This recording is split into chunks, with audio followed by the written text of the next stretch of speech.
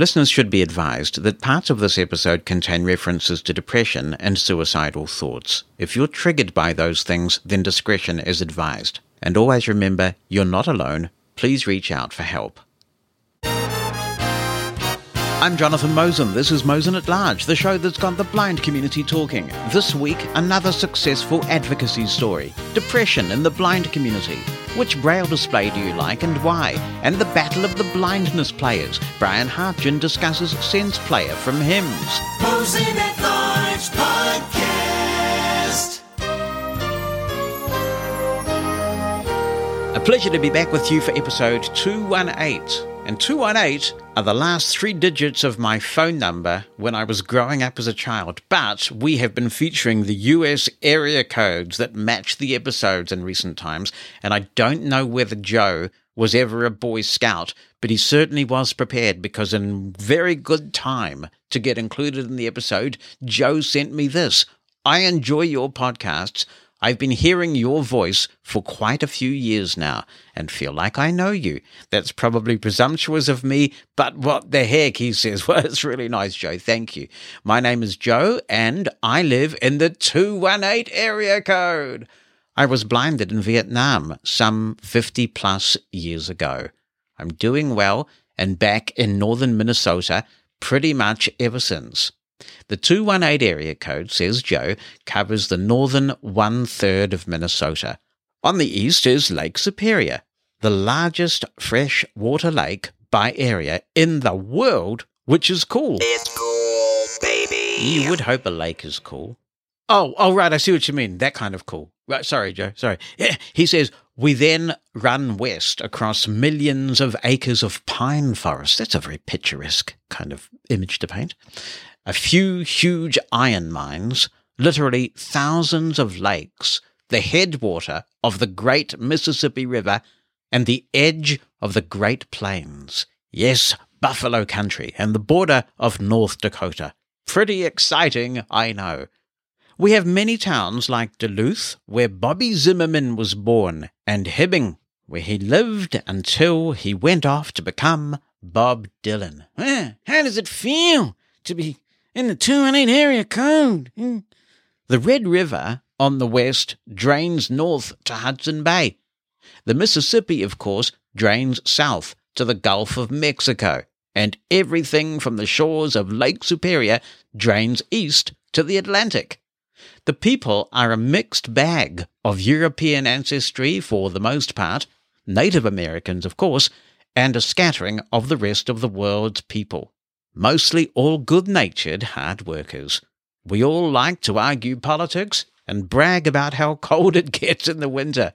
The record low is minus 60 degrees Fahrenheit, which I think is minus 51 degrees Celsius. For me and my family, it is home. Thanks for the years of great entertainment and good information. Keep it up. Thank you very much, Joe. That is a fabulous introduction to Area Code 218. You may have set a very high bar there for other listeners to follow when they know their area code is coming up. Jonathan Mosen.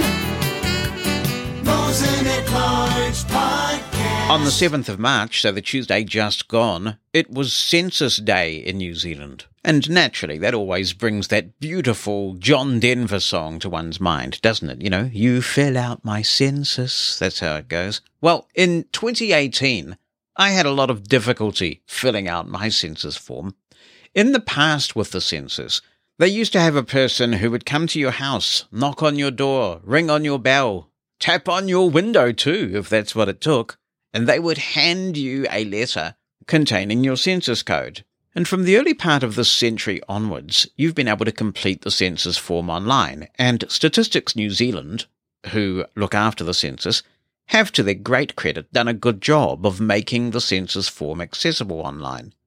So when the person came to our house and gave us our census letter, I would say, let me just grab a device of some kind if I didn't have one on me, and I will write down the census code, because you get one census code per house, and you log on census night, you fill it in. Normally there's a dwelling form that you have to fill in about the house in which you live, and then each person has to complete their own individual census form, and it's all reasonably straightforward.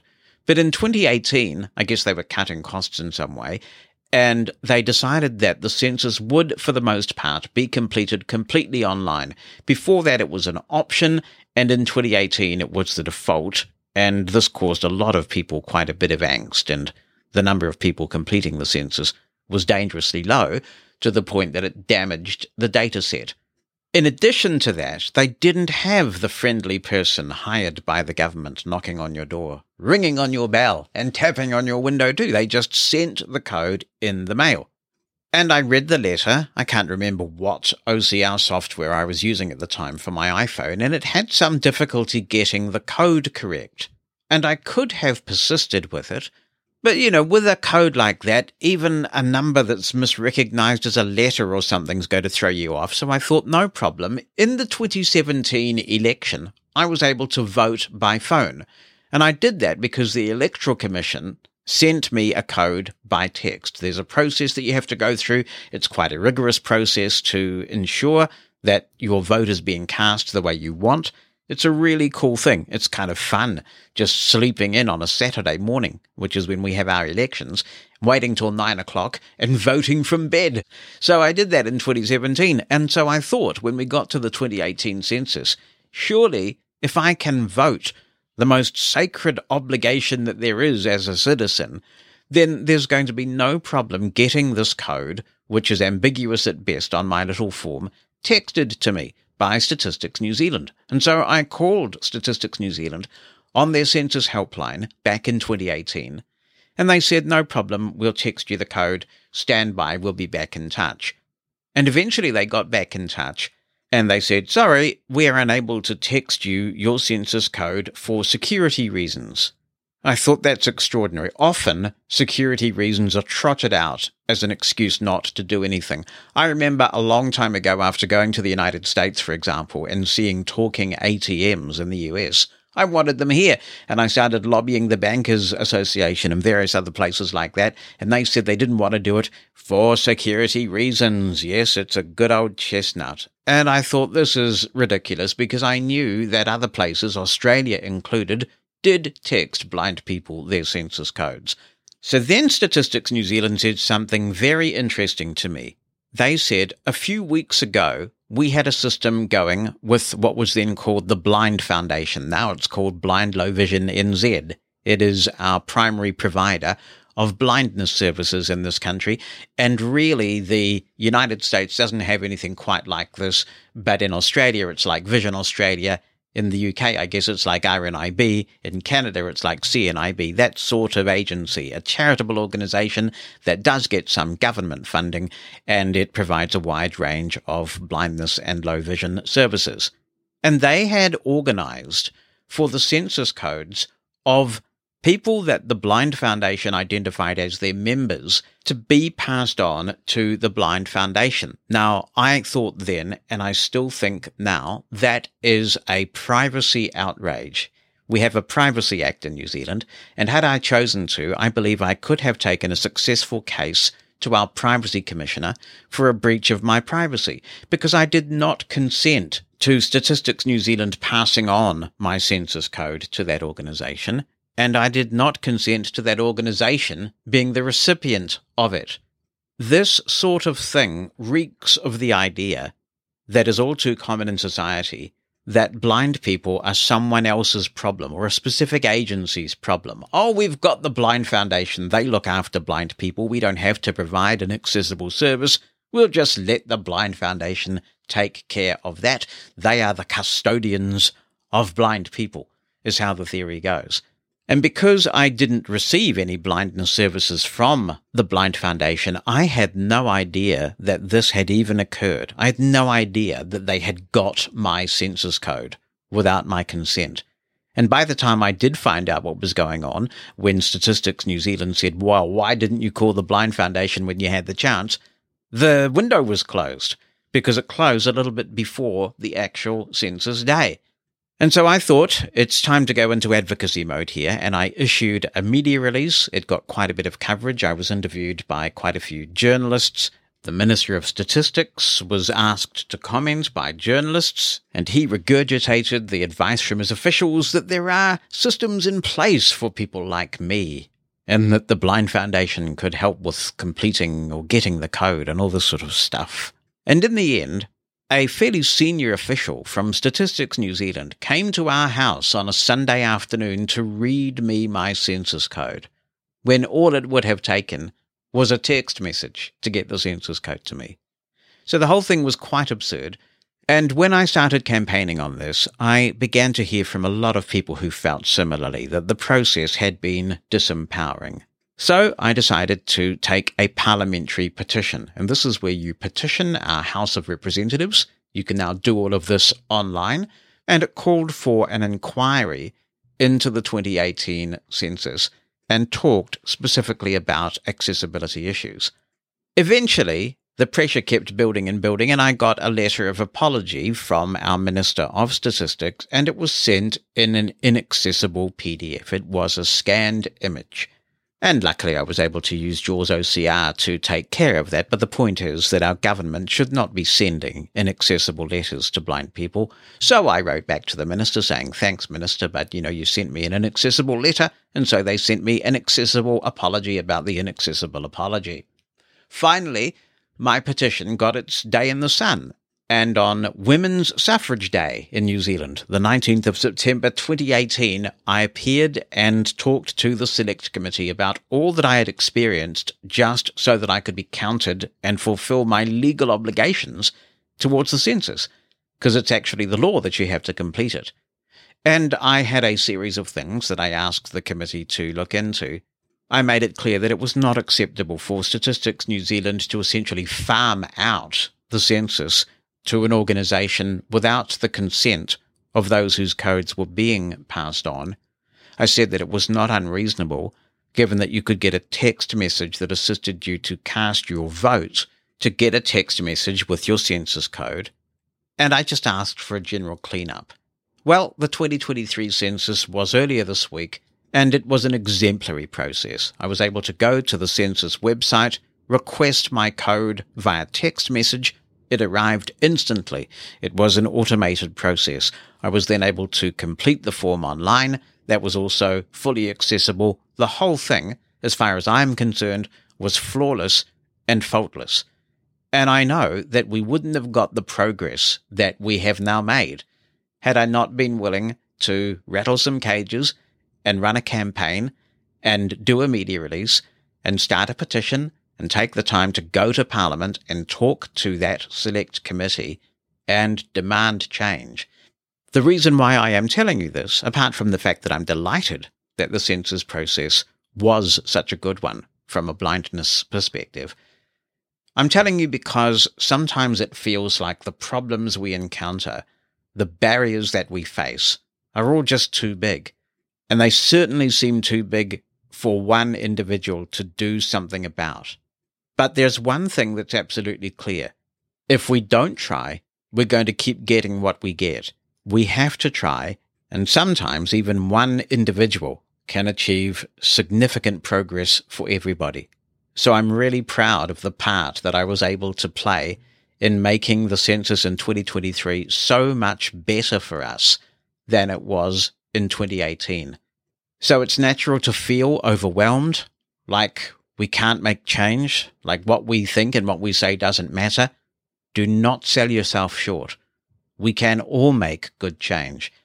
We won't succeed every time, but even if we succeed once, we'll have made the world a better place. Do not be a shrinking violet. Go for it. Seize the moment. Advocate for what you believe in. You may have some luck. Be the first to know what's coming in the next episode of Mosen at Large. Opt into the Mosen media list and receive a brief email on what's coming, so you can get your contribution in ahead of the show. You can stop receiving emails anytime. To join, send a blank email to media-subscribe@mosen.org. That's media-subscribe@mosen.org. Stay in the know with Mosen at Large. Hi, Jonathan, writes Chris Miller. I enjoy the podcast, and I'm hoping you or a fellow listener may have an answer for a problem I'm experiencing. The company for which I work uses Microsoft's Power Apps to run a couple of custom applications. The apps were working excellently with the JAWS portion of Fusion until the last 3 weeks or so. Since then, JAWS has sporadically stopped working with the apps, and it seems every time I refresh the page, JAWS gives me a different response. Sometimes it works perfectly, sometimes it kind of works, and other times it doesn't work at all. Do you have any suggestion for what might be causing this behavior? Is there any corrections I can make in the settings to fix the issue? Thanks in advance. That sounds frustrating, Chris, and I'm sorry it's taken me a while to get to this message. We've got a bit of backlog. But my immediate response would be, if this happened after an update of JAWS, it's possible that some wee glitch has crept into the JAWS code, in which case you may be able to try a previous year of JAWS. If you've got JAWS 2023 now with Fusion, and you can also install Fusion 2022, that might fix it for the meantime, because you can have multiple versions of JAWS and Fusion on your system at once. But I would definitely give Vispero Tech Support a call. You can try and explain what's going on, tan them in. It would be also interesting to find out if this works with Narrator, for example, which is right on your system. If you use Narrator, does everything behave as you expect? But I think a call to Vispero and alerting them would be a good next step. I hope you can get this one sorted. Hello, Jonathan and Mosen at Largers. This is Stan Warren Luttrell in Medford, Oregon.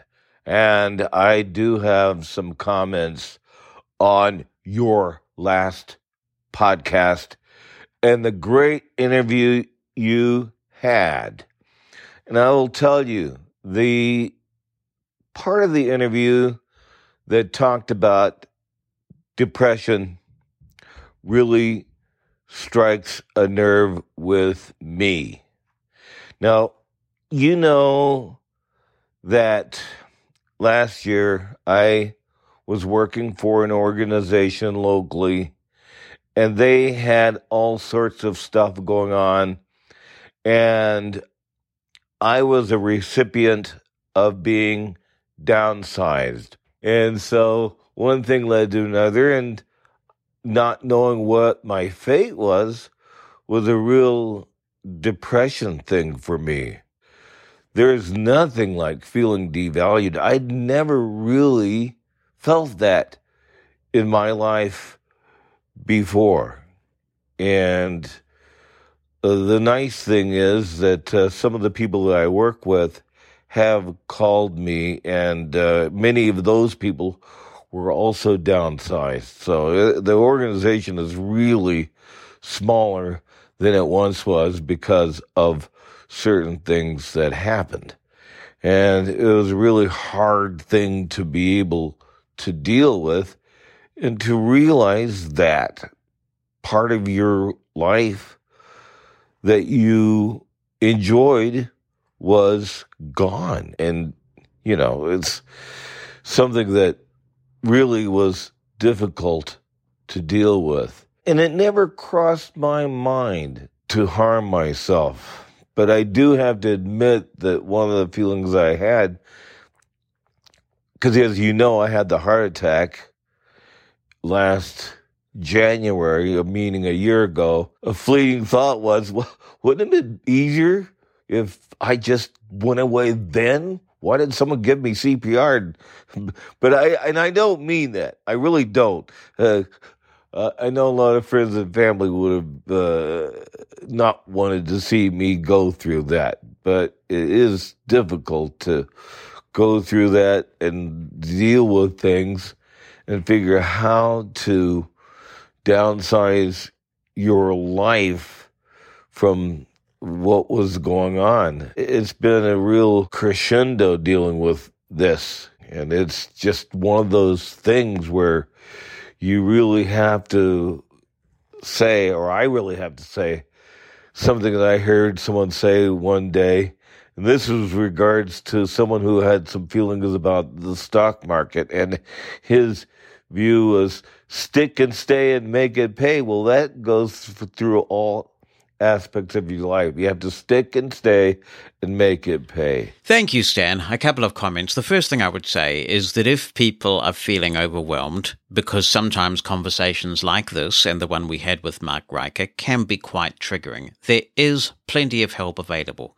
And we are an international podcast. We reach an international audience, so it's difficult for me to give websites and phone numbers, but do reach out. There's help. And there's no shame in talking to a stranger if it all just feels overwhelming. In fact, sometimes talking to a stranger, someone who doesn't know you, someone who's not invested in the situation in any way, can be incredibly helpful. Talking about it helps a great deal. And the other thing I would say, Stan, is obviously blind people are not alone in feeling like this when they finally found that their lifestyle, their livelihood has gone quickly.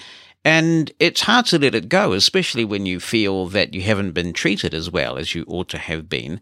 We are so defined in Western society by the job that we do. One of the very common questions we get asked, and we ask back in turn, is what do you do? And so there's a strong sense of identity associated with your work. And if you don't have work, no matter how hard you try, or you've tried very hard, finally broken through, and then something happens and that work disappears, it is incredibly demoralizing, no doubt about that. And sighted people have this problem, but I think it is true to say that given the unemployment statistics out there, it can be harder for blind people to bounce back. So thanks for being willing to share that, Stan, and wishing you all the best for the future. Then it's Tanya Harrison here, and I've got one question and a comment for your show. The question I have is about Mastodon, and I've since found out that others are also experiencing this issue. So I'm hoping my question and possibly your answer will help people with this. I still follow some people on Twitter because as much as I detest their lack of accessibility support now, there are some people who are still learning about Mastodon before joining. And I've been on Mastodon, as you know, for some months since your podcast about it. But this is an issue that I've found is that I find it very hard to find people. So, for example, someone will send a link on Twitter with their new Mastodon handle. And if I click on that link, it takes me to a page where it wants me to log into that Mastodon server. So, of course, I try with my username and password from my own instance, and of course it doesn't work. So then I copy and paste the handle into my Mastodon clients of choice. They at the moment are Toot and the native Mastodon app. And when I look for that person on Mastodon, either by typing in their name or the handle, there are no results found. So what I'm wondering is this to do with an instance, or do you have to log into that person's instance in order to find them? Obviously, some of us only have one account, which I do. So I'm wondering how all that works. I'll pause Tanya's contribution and answer this as best I can before we go back to the topic of depression. There are several ways that you might follow someone on Mastodon. If someone's given you their URL, for example, in my case for my personal account, that would be tweezcake.social/@JonathanMosen. So if someone's given you a URL like that, if you go to that link, you'll find a follow button, and pressing the follow button will be all that you have to do if you're on the same instance as the person you're trying to follow. If you are not, then there'll be a button to copy the URL to the clipboard. When you've done that, you can do one of two things. You can go back to your instance's web page. So in my case, it would be tweezcake.social, but it's whoever you're with. And there's a search field there. And you can paste that URL into the search field. The user will come right up and you press follow because you're now on the web page of your own instance and you're done. You're following the person. The other thing you can do is that a lot of Mastodon clients respect those full URLs, so you can paste the URL directly into the search field of a Mastodon client. What you can also do, at least in many Mastodon clients that I have used on iOS, is you can search for a specific username starting with the @ sign. So if you were searching for me, you might go to the search field of your Mastodon client. Sometimes you do have to choose that you're searching for users, but sometimes the client is intelligent enough to work this out, and you paste in the person's username as if you were mentioning the person. So in my case, at Jonathan Mosen at tweezcake.social, and you will find me and you can follow me from there. I'm using Mona on iOS. It's a fantastic app. We are going to talk much more about this later. It's still in testing right now, but it is made by the developer of the wonderful Spring app that we spent a lot of time reviewing on Twitter last year. And I can just put in the @ followed by a username in the search, and it will find the user, and I can follow them from there.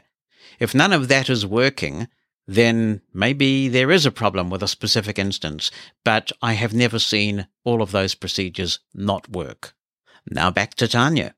I'd just like to comment also on the interview you did with Mark Riker and your discussion on depression. And first I want to congratulate you, Jonathan, on how tactful you were about dealing with this.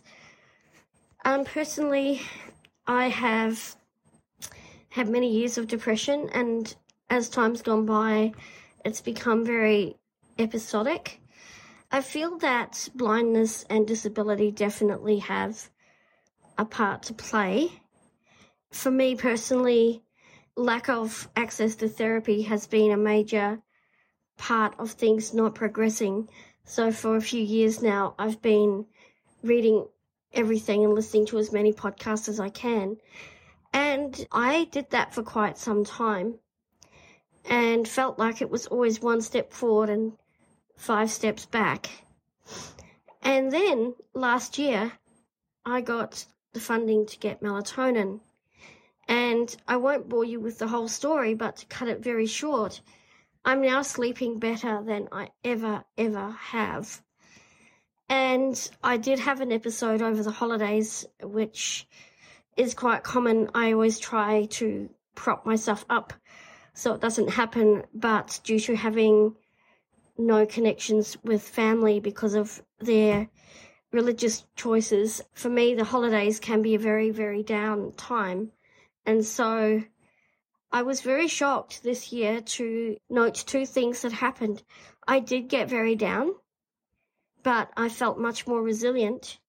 And the other thing that often happens to me, and it is something I'm really trying to work on and have made some steps with over the last few months, but for me, what often happens at that time is I comfort eat all the wrong things.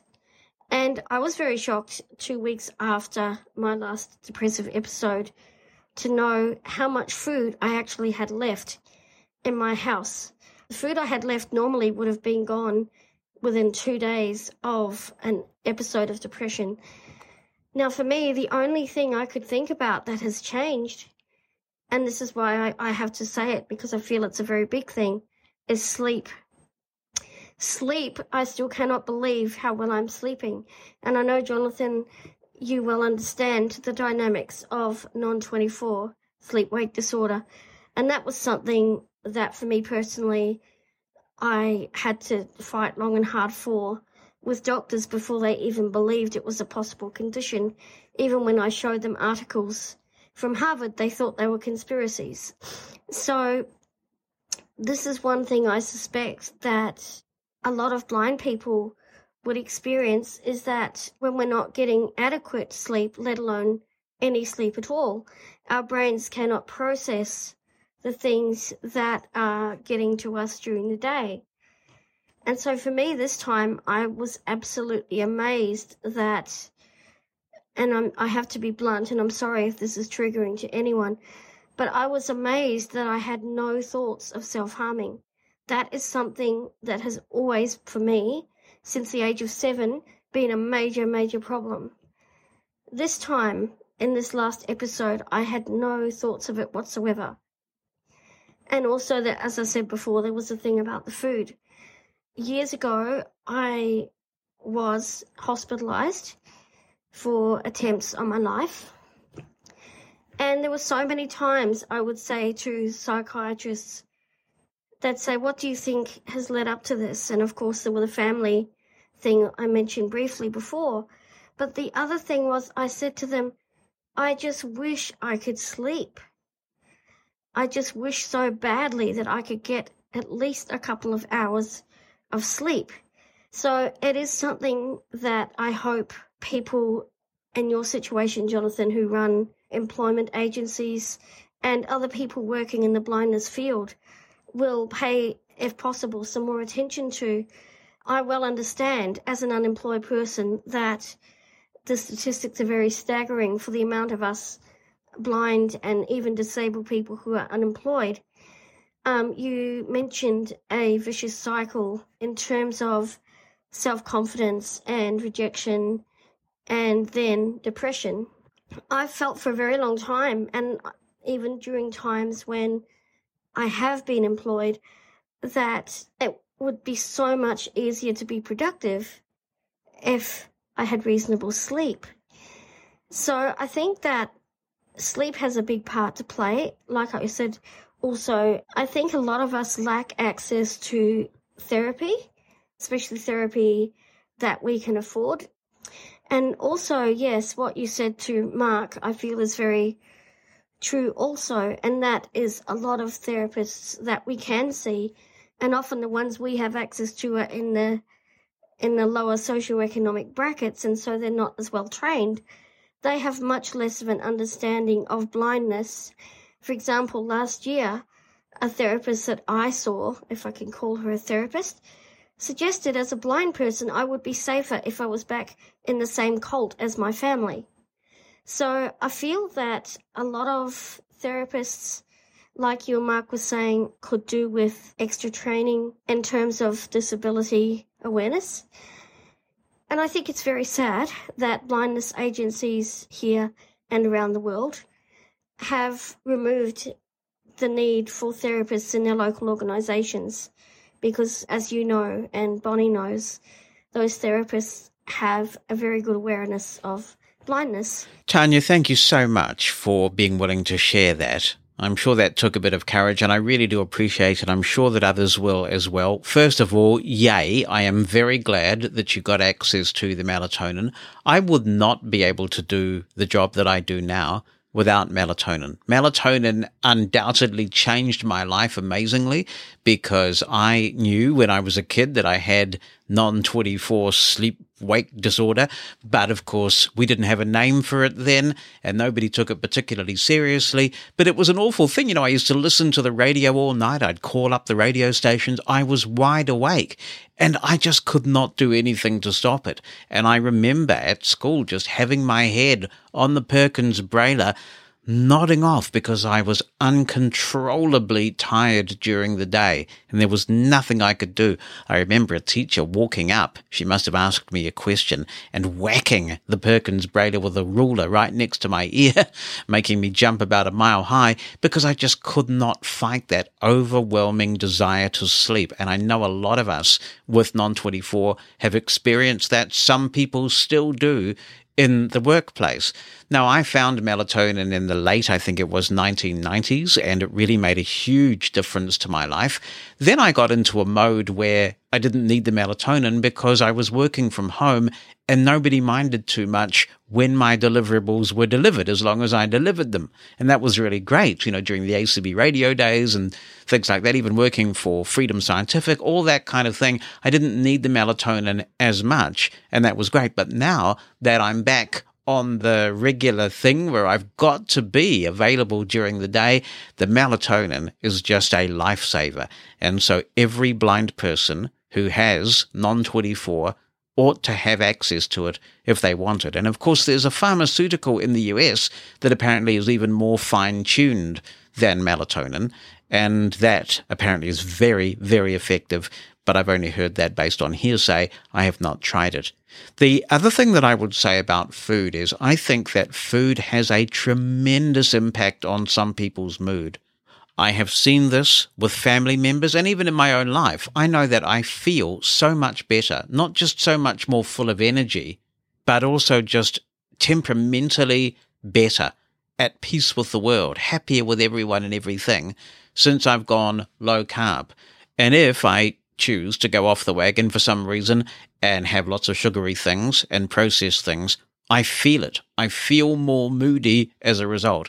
And I have actually seen this with family members who have experienced anxiety and depression and things like that. And I've said to them, I'm going to try an experiment. We are going to take away all the garbage that you eat, and we are going to put you on real foods for 2 or 3 weeks and see what happens. And in my experience, that can really lift people's mood when you get all the junk out of your life and out of your system. The trouble is, there are socioeconomic implications of that as well, because eating well, eating properly, is not cheap, because the market is flooded with ultra cheap, ultra tasty, ultra addictive processed foods. So lots of complexity there. I wish you luck on your journey, Tanya. I'm so glad that you are doing better, and thank you very much for being willing to share that experience with us. We can make transcripts of the show available thanks to the support of Numa Solutions. Remote Incident Manager is a way to connect to another computer or have another computer connect to yours. Some of us, like me, use it daily, but for others it's one of those technologies where you don't need it until you really need it, and when that happens, it's often an urgent, stressful situation. Buying a RIM pass today means you'll have access to RIM the moment you need it, with no ongoing commitments. Passes start at just $10 for 24 hours of access to a single machine, and once you've purchased it, it'll be there until you need it. It's a great way to get RIM in your toolbox without a monthly commitment. So don't wait for the next crisis. Pick up a RIM Day Pass today by going to getrim.app. That's GETRIM.app.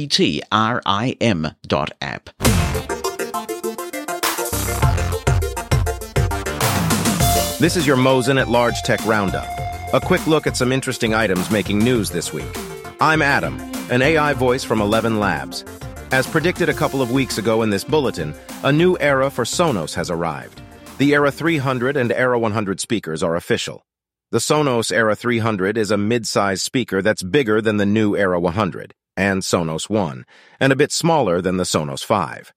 The Era 300 sports 6 powerful Class D amplifiers configured to push sound left, right, forward, and upward for breakthrough audio and an electrifying Dolby Atmos experience.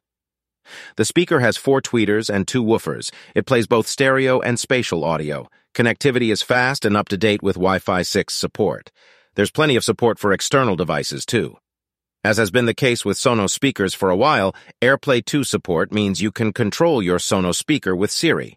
It also includes Bluetooth 5.0 for compatibility with a wide range of external devices. There's a USB-C port which can be used for line-in or wired Ethernet. It contains a far-field microphone for built-in Sonos voice control and Alexa support. Google Home support has been dropped. If you want to buy a pair of them for your home theater, they'll work as surround sound rear speakers with the Sonos Arc providing immersive 7.1.4 sound, or the Beam's second generation, which will give you 5.1.4 support. TruePlay Tuning Auto EQ is supported for both iOS and Android users, plus advanced tuning for iOS users. You can order an Era 300 now for $499 US. In an exciting announcement to complement the release of the Era 300, Sonos has announced support for Dolby Atmos tracks on Apple Music. Sonos is the first third-party device to have inked a deal with Apple for Dolby Atmos support. The support will also be extended to other compatible speakers, such as the Sonos Arc. While the smaller Era 100 doesn't feature spatial audio support, it does feature a number of upgrades over the Sonos One. That includes stereo sound, the same connectivity options as the Era 300, and more. It's definitely a sonic improvement over the Sonos One and sells for $249. Microsoft Outlook is now available free in Apple's App Store, and you no longer need a Microsoft 365 subscription or Office license to use it. It's a surprise move that coincides with Microsoft's push to make its Windows desktop Outlook email client more web-powered. Outlook for Mac includes support for Outlook.com accounts, Gmail, iCloud, Yahoo, and any email provider that has IMAP support. Microsoft redesigned its Mac email client in 2020 with a user interface that's optimized for Apple's latest macOS design changes. And Microsoft is holding a special event in the coming week where it plans to detail the future of work with AI and demonstrate how its ChatGPT-like AI will work in Office apps like Teams, Word, and Outlook. Microsoft CEO Satya Nadella and head of Microsoft 365 Jared Spataro will hold an event on March 16th at 8 a.m. PT, 11 a.m. ET. It's expected that, among other things, Microsoft will demonstrate improved search results in Outlook, features for suggesting replies to emails, and Word document integration to improve a user's writing. Microsoft says people will want to tune into its special event to learn how AI will power a whole new way of working for every person and organization. Out-of-warranty battery replacements on iPhones, iPads, and Macs are now more expensive. The higher prices apply to iPhone 13 and older models, Macs, and iPads that are out of warranty and that don't have Apple Care. Battery replacements for the iPhone 13 models, for example, now cost $89, up $20 from the prior repair cost. The $89 price is applicable to the iPhone 10 through the iPhone 13, with Apple charging $69 for repairs on the iPhone 8 and earlier. Out-of-warranty battery replacements for iPhone 14 models remain at $99. Finally, Waymo announced recently that its fully driverless vehicles in California and Arizona have traveled 1 million miles as of January 2023. Over that 1 million miles, Waymo's vehicles were involved in only 2 crashes that met the criteria for inclusion in the National Highway Traffic Safety Administration's database for car crashes. Of the 2 crashes that met the criteria, Waymo says its vehicle was rear-ended by another vehicle whose driver was looking at their phone while approaching a red light. Far too many people still die or are injured on our roads every year in communities across the country, Waymo's chief safety officer Mauricio Peña said in a statement. This data suggests our fully autonomous driving system, the Waymo Driver, is reducing the likelihood of serious crashes, helping us make progress towards our mission for safer, more accessible mobility for all. And that's your Mosen at Large Tech Roundup for this week. Thank you very much, Adam. And dude, you got a bit of attitude going on there, especially in that Waymo story. Imka's back again and says, I have comments on various topics that were included in episode 214. 1. Hearing aids. Thank you for your additional comments regarding hearing aids. I think I will try to check out both the Phonak and the Oticon brands next time I am in the market for a new pair. My audiologist indicated that users of Widex aids often have trouble switching to another brand because they get so used to the sound of the Widex aids. While I'm keeping that in mind, I do not feel that this was the reason why the Starkey aids did not work out for me.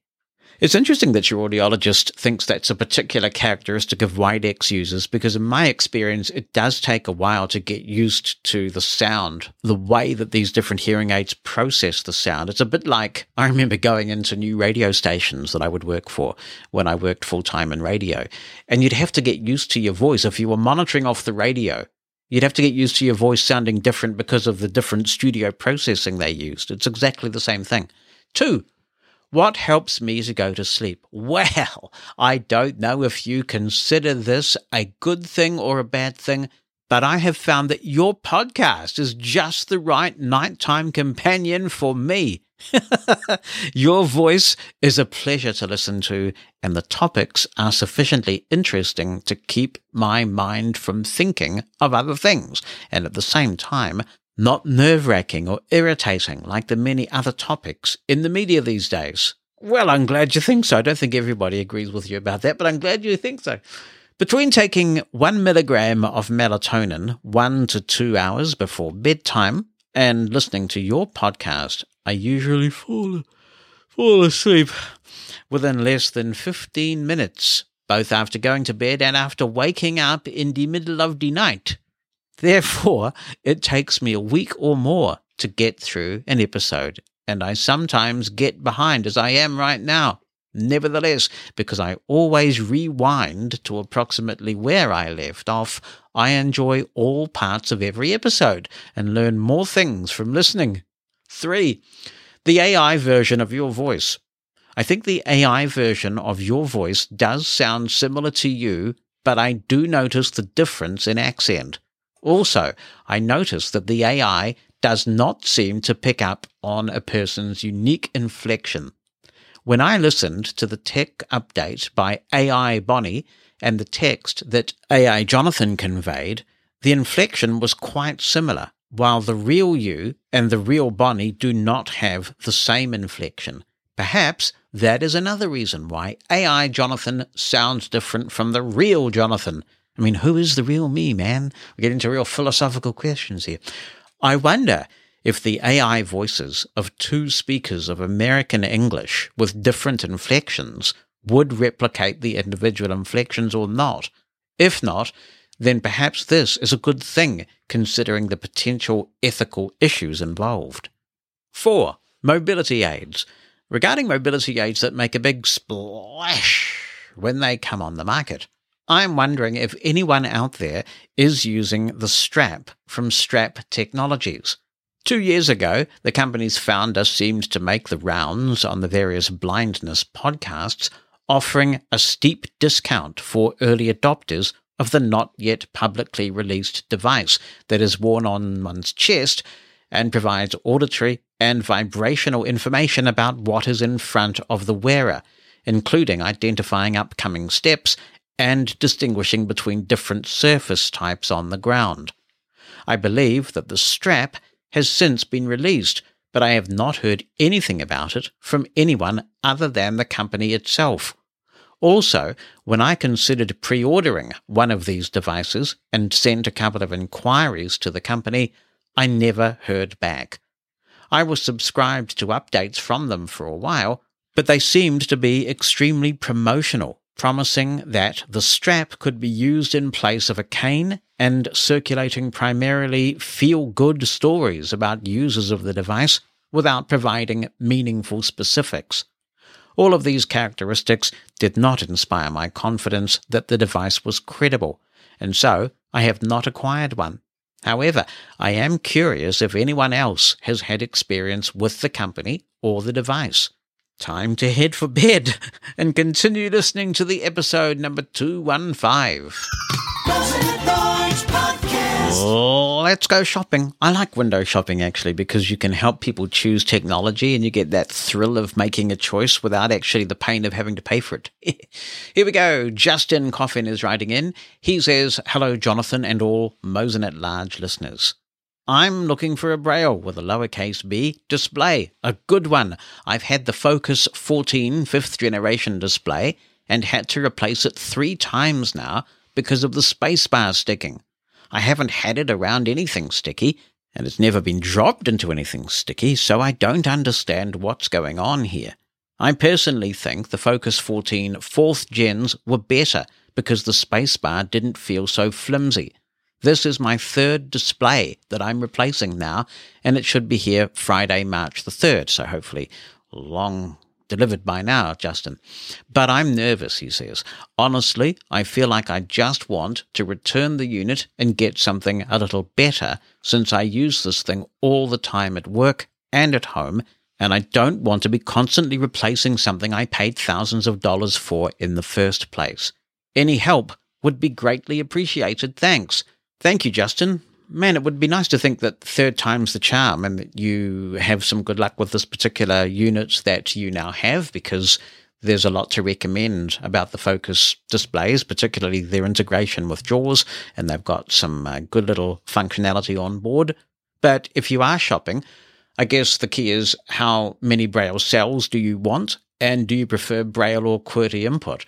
I am a huge fan of my Mantis from APH, manufactured under contract from Humanware, so it's kind of like a Brailliant with a QWERTY keyboard.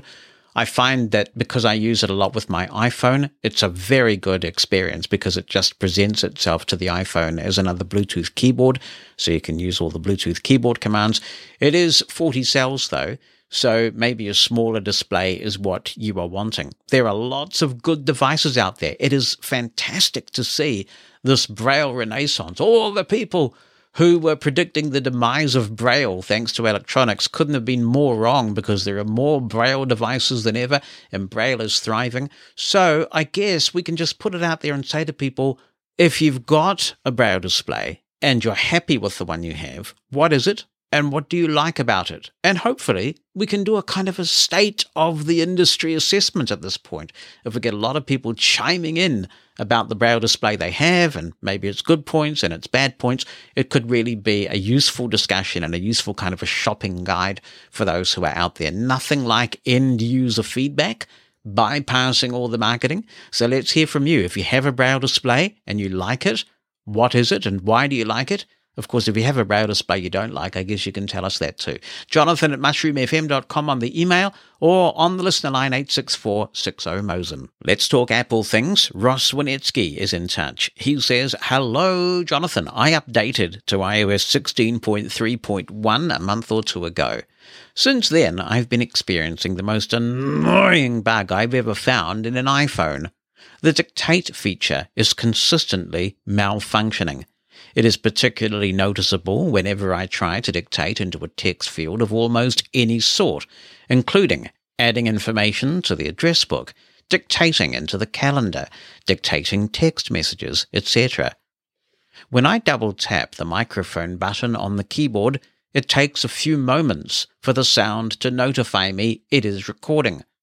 When I have completed my dictation and I do the magic double-tap, it often will not stop the dictation, and other words may enter the field. Other times, when I do the double tap, it will turn on whatever audio has been recently played. I have tried turning VoiceOver off and on to no avail. I've done the 3-finger double tap to toggle the speak command, again to no avail. I've called the Apple accessibility line several times and gotten vague statements that they sort of know about this. Tonight I called and got an accessibility agent who was quite aware of this and looked it up in his log. Apparently there were over 10 pages relating to this issue, which specifically listed the complaints I've stated. The agent said that this was a particular problem for accessibility clients. However, it is happening to everyone who uses an iPhone. He said there is no workaround. What really surprises me was when he told me that Apple considers this a low priority. He says a high priority is when an iPhone malfunctions in a business setting and costs companies money. Apparently, this is not something they are putting much attention into. I'm finding this is making my iPhone experience very unpleasant. I have tendinitis and cannot use a Bluetooth keyboard to write messages. I have an iPhone 12, however this is apparently a global problem.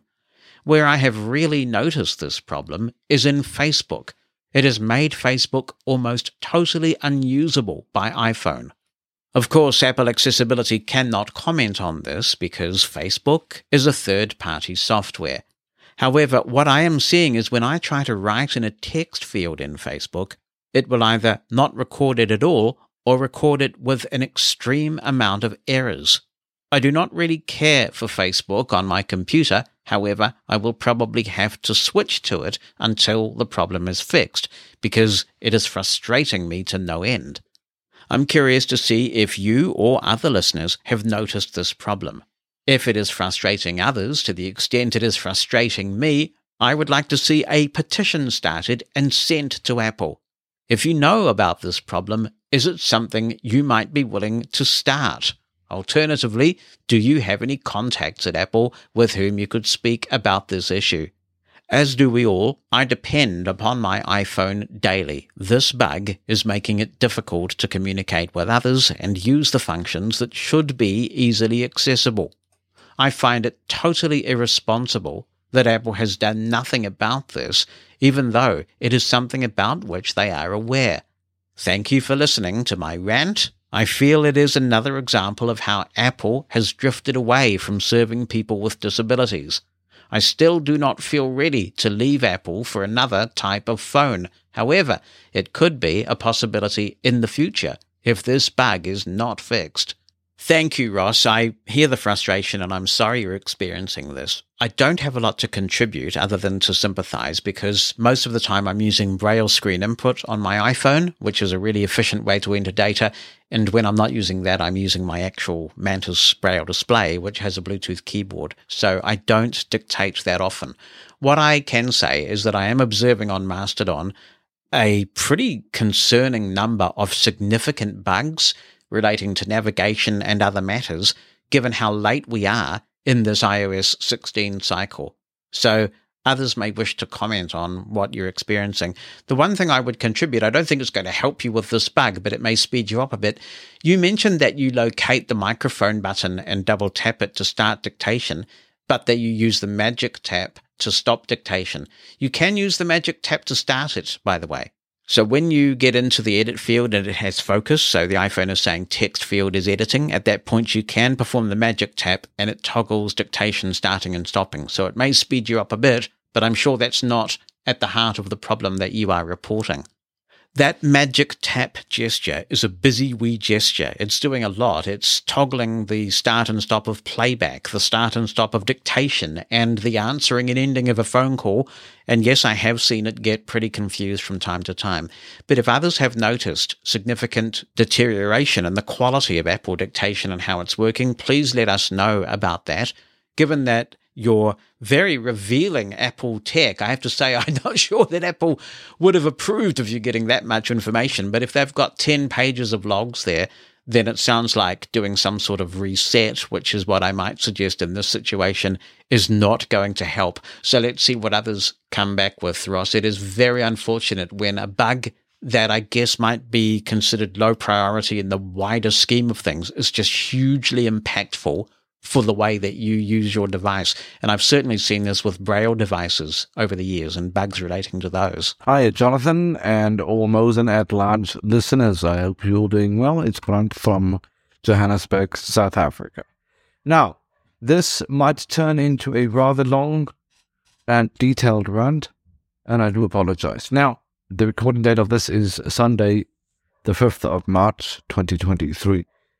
I went into the Apple reseller in South Africa, the iStore is what they're called, this morning to do a trade-in on devices, 3 of them. MacBook Air, iPhone XR, iPhone 8, right? All 3 of them are in pretty decent shape, I'd say.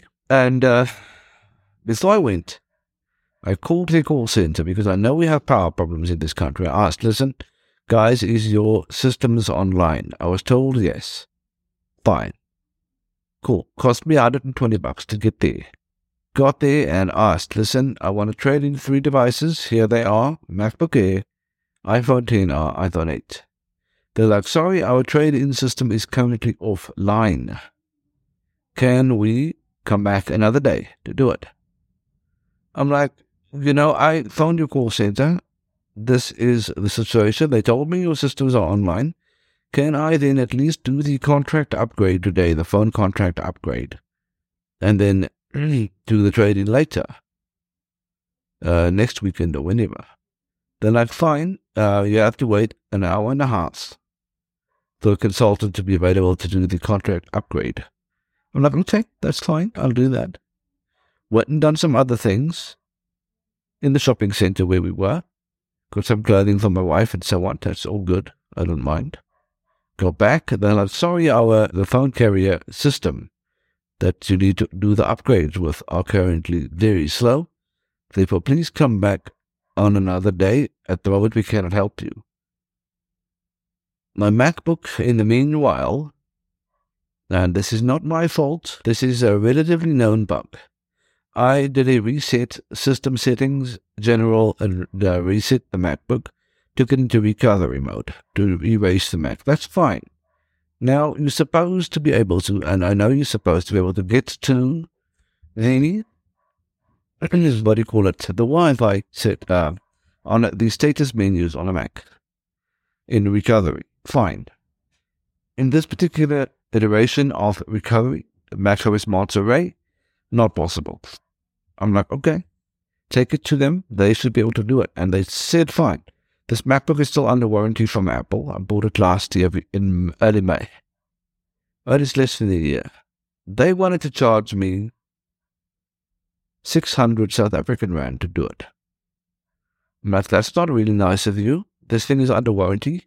You're supposed to fix it. They're like, no, you didn't buy it through us. I'm like, you know what? I don't care whether I bought it through you. You Apple representative. Any Apple device that is bought, wherever it's bought, it is under an Apple warranty, should be fixed by any Apple reseller, which is, as far as I know, correct. They said, no, we're charging you a 600 South African Rand fee for the fix. I'm like, okay, where do I pay for this? And firstly, before we do this, can I please speak to your management? That I know our manager doesn't want to talk to you, or can't talk to you now. Not doesn't want to, but they said can't talk to you now, meaning, in my view, doesn't want to. But they didn't even say that to me. They told that to my mother-in-law, who happened to have been with us. I'm like, I stopped the lady. I said, whoa, stop the bus right here. You're not talking to me directly. You're talking past me to the person who happens to be with me. That is not right. That is, and I said this, that is abuse.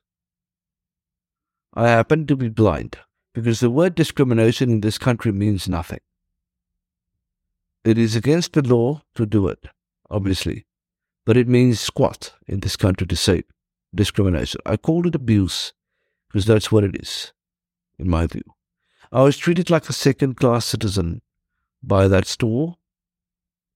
I was lied to directly by their representatives.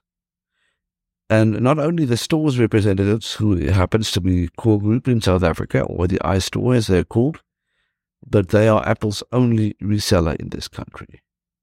I was then therefore lied to directly by Apple, because that is how I see things. They are their only representative. Therefore, Apple lied to me. They treated me like crap. I'm sorry to say it, Mr. Molson, but that's how I see it. I was treated like a second-class citizen in an already bloody third-world country. Okay? I don't have time for this. I don't have patience with companies that do this. Apple, I'm sorry to say, I'm very strongly considering, and I am recommending every one of you not buy another Apple device. Why? Because they treat us like crap. Almost said something that could have stayed behind. They're discriminating. They're talking past the blind person. Happens to have a sighted person with you. Talking past you as a blind person. And I find that unacceptable. I will not be treated like a second-class citizen by anyone in this world. I refuse to stand for it. I'm taking this up with Core Group tomorrow. That's Monday, March 6, 2023. I will keep you up to date on what is happening if I do not get a public apology from this company. I'll take it up with Apple themselves. I want a public apology for being treated like a second-class citizen by Apple. But I still strongly recommend, if you can help it, do not buy another Apple device. There's only one reason for doing so, and that is for Braille support. And that is almost not necessary anymore. So if you don't need an Apple device for a very specific reason, give them a skip. I hope you had a better day than I did. Talk to you guys again. Cheers. Thanks very much, Brent. I'm sorry to hear that you had that experience. It is frustrating and completely unacceptable when you're in a store and you're with somebody and you are clearly the customer and somebody talks past you. It happens a lot, and you're right, you shouldn't have to put up with it. Your story tells us, everybody who runs a business in some way or involved in customer service, that someone's opinion of a company is only as good as their last interaction, and that every person that is in a front-line position, like customer service, like retail, is the ambassador of a company. They are the face of the company for that individual at that particular time. Logically, you would probably think, all right, well, Tim Cook, Craig Federighi, all those people would be horrified to hear that a blind person is being patronized in the context of an Apple experience. I'm sure that it's not what any of those people want, because although we do showcase from time to time areas where Apple is falling short, we've also showcased a lot of the time areas where Apple is excelling. I mean, they've made a huge difference in the lives of many people. But unfortunately, for this moment in time, that individual is the face of Apple for you. They are Apple for you. Just keep in mind, though, that they could quit their job tomorrow and work for a company where you go and buy your Android phone from. So I think the problem is with the individual concerned and the training they're receiving rather than Apple itself. So I'm not sure that a boycott because of an experience you received in a specific retail store is a proportionate response. But I do wish you luck in pursuing it. I hope that you will get it sorted out. I hope you'll get your apology. What's on your mind? Send an email with a recording of your voice or just write it down. Jonathan@mushroomfm.com. That's JONATHAN@mushroomfm.com. Or phone our listener line. The number in the United States is 864-60-MOSEN. That's 864-60-66736. There's been a lot of buzz recently about the new Victor Reader Stream from Humanware, and we've reflected that here on Mosen at Large. It's certainly a much-loved product in the field of blindness technology. But there's also plenty of chatter about a competitor, a rival, and this is the Sense Player from HIMS. Now, we have heard from HIMS now, and we hope to have someone on the podcast shortly to talk firsthand about the player. But I wanted to talk now about it, what it does, who it's for, and how it compares with the Victor Reader Stream. Someone who has a lot of knowledge of this based on careful research and who's really into this product category is Brian Hartgen, no stranger to the podcast. So I thought we'd ask Brian to come on and have a chat with us. Welcome to you, Brian. Welcome, Jonathan. I'll do my very best to give an objective overview of this. You're right, it is a subject that I'm really interested in.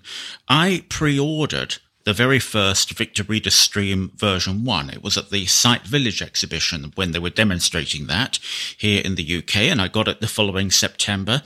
And my wife and I are both avid Stream users. We literally do use them every day. But I'm always interested in something new. I have had the Plex Talk Pocket in the past and various other audio MP3 players or media players. So when this new one was announced, I was very keen to get my hands on it. I have placed an order for it. I've yet to receive it, and hopefully that will be towards the end of March. So my first question is why? I mean, you're a really tech-savvy kind of guy. You're at the cutting edge, particularly in terms of Windows computing. And I guess people get tired of me exploring this, but the psychology of these products fascinates me, given that there are so many devices that will do all the things that these devices can do. What is it about them that keeps you coming back to them? Well, I'm a person who uses my phone for next to nothing, I'm afraid. So I make phone calls with it, and I do send text messages. Now I've got my fantastic Mantis Braille display. I mean, it is a joy to do it with that. But that's really all I use it for. If I want to read, and I do read books a lot in the evenings, I like to be able to sit down with a device or wander around the house with it if I'm doing jobs that need working on, and listen to my book. I don't want to be interrupted with a notification for the news or a phone call that's coming in or anything like that. I just want a device that will play my books for me. And I'm exactly the same with my kind of pen and paper substitutes. I have notes on my research for this project, which I'm going to go through. And I use those and any notes I make on the Braille Sense, which is also made by him. So I'm very much a person who, in my day job, I have to know about computing, and hopefully I do a reasonable job at that. But in terms of leisure activities and any notes that I need to make, I do use specialist devices, and I'm proud of it. Yeah, so I've always been one who respects the fact that people have the choices, and if there wasn't a need for these products, then the products would go away because no one would buy them. And so the market has basically spoken on this point, and there's still a very big need for devices like this. Well, I think so. And the recent petition that we had, thanks to your good self, in relation to the Audible access via the Victor Reader Stream, somewhat demonstrated that as well. I heard from Humanware just the other day in another conversation that dialogue from Audible continues to go well, so it's great to have been a bit of a facilitator there.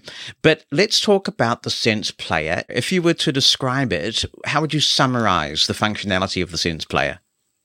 Well, there are two versions of the Sense Player. There is the Portable Media Player standalone product, which is the one that I'm mainly probably going to talk about. And there is also a product which contains some OCR functionality so that you can scan and recognize printed text and text image files with a built-in 13 megapixel camera and OCR software. But for the most part, the device can play digital books, music files, document files, DAISY content. There's an FM radio in there, and it can play podcasts as well. It does have Wi-Fi built in, so you can stream podcasts and internet radio stations as you would expect. You can also make recordings via the built-in microphones. There are two of those. And you can connect an external source as well for recording via USB. I attended a webinar about this last week, and Jenny Axler, who was talking, she is from HIMSS, and she was saying that she connected her Allen and Heath mixer to it. Well, that struck me as being a really good thing, because that's what I use. Right. It's what we both have the same mixer, you and I. So that's interesting, because I guess you could use it as a backup player.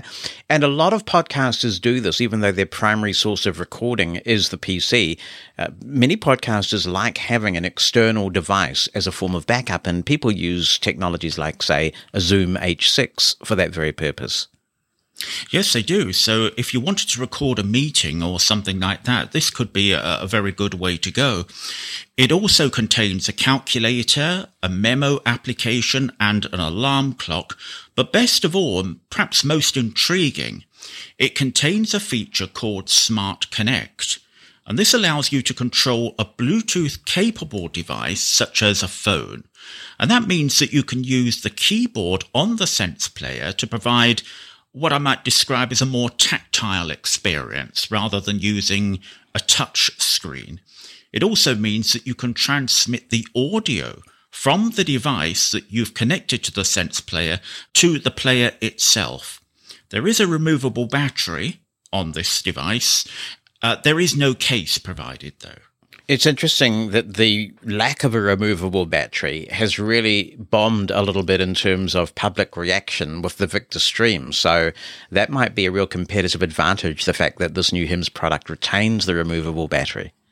It could be, and a little bit later on, I have made some notes of what I perceive to be some differences between the two devices. But I did note the comment on last week's Mosen at Large about the fact that one user hadn't needed to replace a battery for his Victor Reader Stream. So he didn't think it was that much of a concern. And I kind of share that in a way, because I've never had to replace the batteries on any of my streams either. If you look after those batteries, they normally behave relatively well. They will lose capacity over time, but all batteries do that at this point. How much can you do standalone with this? So you mentioned that it has Wi-Fi and you can do podcasting on it. Can you, for example, connect to a range of accessible media libraries around the world, like RNIB, where you are, or Blind and No Vision NZ, and of course BARD, which is so important for the American market? Can you do all that standalone? Well, no. You can connect to a certain number of online libraries, I believe, but the answer to this one is somewhat vague at the moment. Apparently, you're not going to be able to do that for NLS in the States unless there is some kind of app installed. And that's one of the things that I do want to talk about in a little bit, and that is what is to come with this device, because it does have a lot of possibilities, a lot of concerns that go along with it, but it does have a lot of possibilities because they're going to include a screen reader in there. In terms of the UK, no, we can't connect to the RNIB service either. So it is a little bit on the vague side at the moment as to how much you can do with that. In terms of radio and also podcasting, yes, you can do all of that standalone. So in terms of The podcasting, if it's anything like the Braille Sense, they have several podcasting services that they connect to. One of them, of course, is the iTunes library, but there are one or two others as well. So you can find all your favorite podcasts. You can download them to the device. You can stream them if you prefer. And you can set bookmarks and do all those kinds of things, which is very good. And it does provide, certainly the Braille Sense provides a nice interface for managing those. No chapter markers, though. Oh dear. That is a bit of a concern, particularly with Mosen at Large, because you make all the effort to put the chapter marks in, and it doesn't support those, but the Braille Sense doesn't either. Hopefully they are going to be attending to that at some stage. I hope so, because it's curious that the blind community are the kings and queens of navigability. We're used to working with Daisy, zapping around content, and here's this technology available for podcast producers to use, so I'm using it, and yet some of the key devices in the blindness field are not supporting it. It's a very curious omission to me. Well, it is really, particularly because you've got a Daisy player on this. Yeah, that's right. And that's all about good navigation, isn't it? Yeah. Do you know what the partner is that they're using for their radio content? I was just coming to that, actually, because sometimes with these companies, it's a bit like pulling teeth. They don't actually tell you too much in the way of information. For the Braille Sense, it was a database called Radio Sure. Oh, yeah. And that's what it seems to be still using. But there was a suggestion in the webinar last week that that wasn't particularly robust, certainly not robust enough for this new device. So they've switched to a new database. But unfortunately, I didn't get the chance to ask the question about what database that would be. The BBC streams are changing and older technologies will no longer work. Do we know if the Sense Player has that in hand? No, it doesn't. It supports the old streams that we would typically use for applications like Winamp and VLC Media Player and so on. I did manage to get as far as confirming that. So they are going to have to make some changes. But I guess we should touch on it now. One of the possibly amazing things about this device coming up, I believe, towards the summer, is that they're going to be able to put a screen reader in there. And that is going to give you access to a number of Android apps. Now, this device is not going to be Google certified. And what that means in practice is that HIMS are going to build an installer which will enable you to install a number of popular apps onto this device. So they are thinking of things like, I believe, the National Library Service, the Bard app, although I'm not so sure about that. But it certainly means things like Audible and also Amazon Alexa, of course.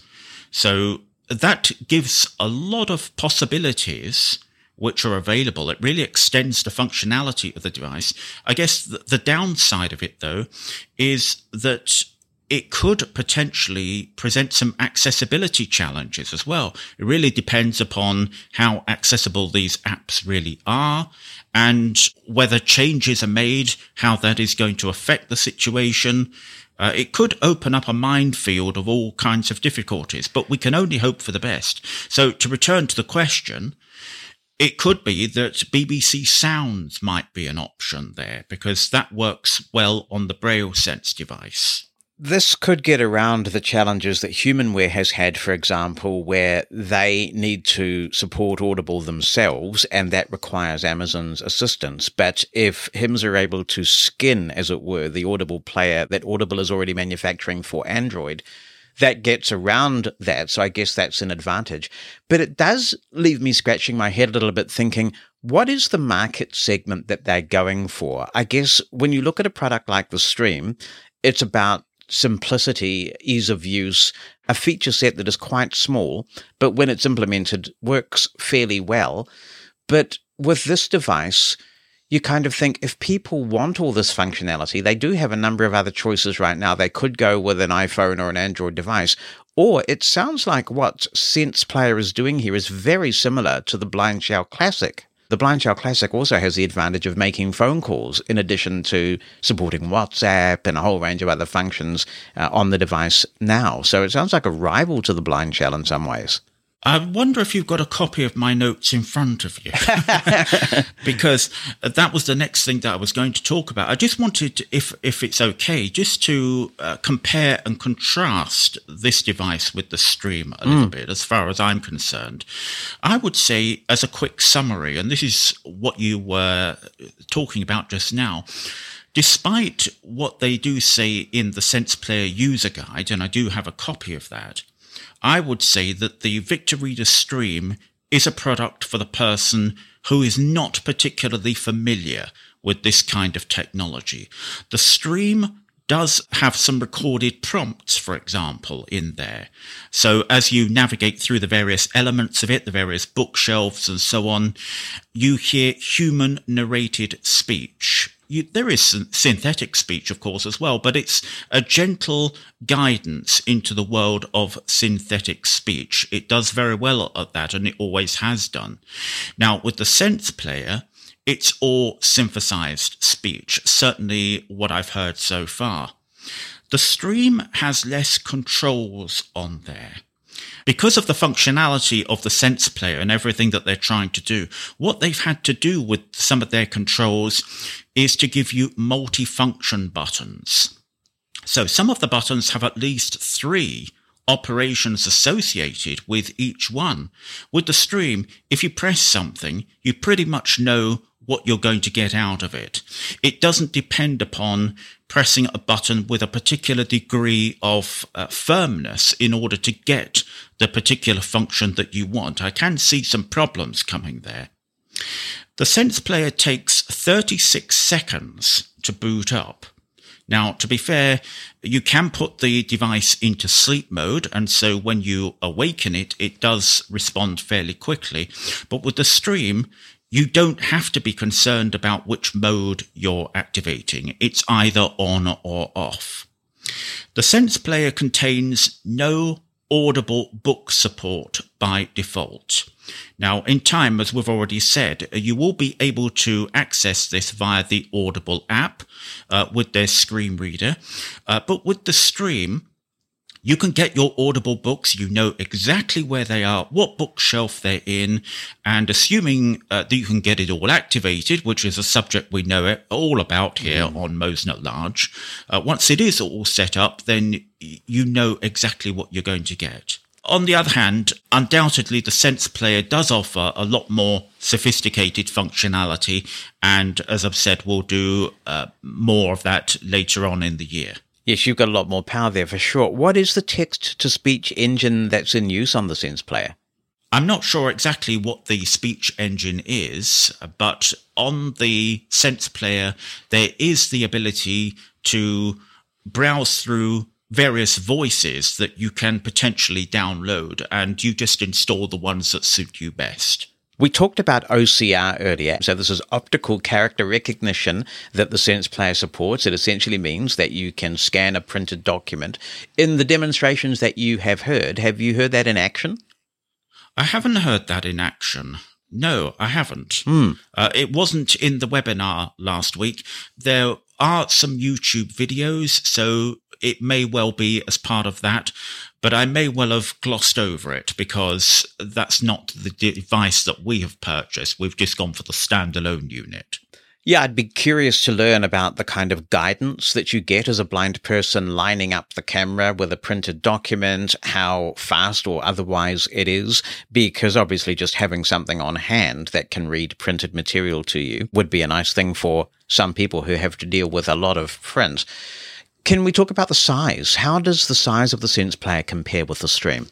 It is 2.52 by 5.12 by 0.57 inches, and it weighs 0.3 pounds. So it's about the size of a small cell phone or mobile phone.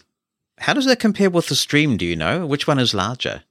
It's very difficult to say. I haven't got the device, so I can't picture it quite as well, but it can't be too much difference, I wouldn't have thought. What it does have is more controls on particularly the top face, And again, it may be a case that some people might find the orientation different and a little bit more difficult than they would find with the stream. I'm probably one of the few blind people in the history of blind people who has never used a Victor Reader stream. But one of the things that I did read on Mastodon when this discussion was coming up is that the folder structure of the stream is apparently quite rigid, whereas with the Sense Player, it is less so. You've got a lot more flexibility over where you put your content. That is true.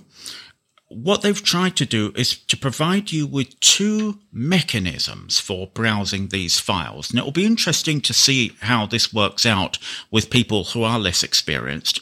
So there is what they call the file manager by default. And that means that you can browse the content of your internal drive, if you like, on the Sense Player, and also the SD card as well. The good thing is that if you put a bunch of media files in one folder, it has the ability to be able to sort out those, and it will just play the audio content without any problem at all. Now, if you're not familiar with a folder structure, like you would find on a computer in File Explorer, they've tried to get around this by providing you with a number of options on the main menu. So, for example, if you were to go into the Daisy Talking Book Player part of the menu, it will just show you the folders that are capable of playing Daisy content. So if they've got Daisy books in there, it's only going to show you those folders. And that is called the Explorer. So there are two different methods of navigation, one for the experienced user and perhaps one for the less experienced. Does that mean then that a Sense Player user is going to have a bit more knowledge of files and folders than a stream user? I would say so. And there is going to be an audio tutorial which is going to come along for the Sense Player, and it will take a skilled trainer, I think, to explain this whole concept of file management to a person who doesn't understand it. And hopefully they have got that right. Right, so we don't know at this point who has been contracted to do that tutorial.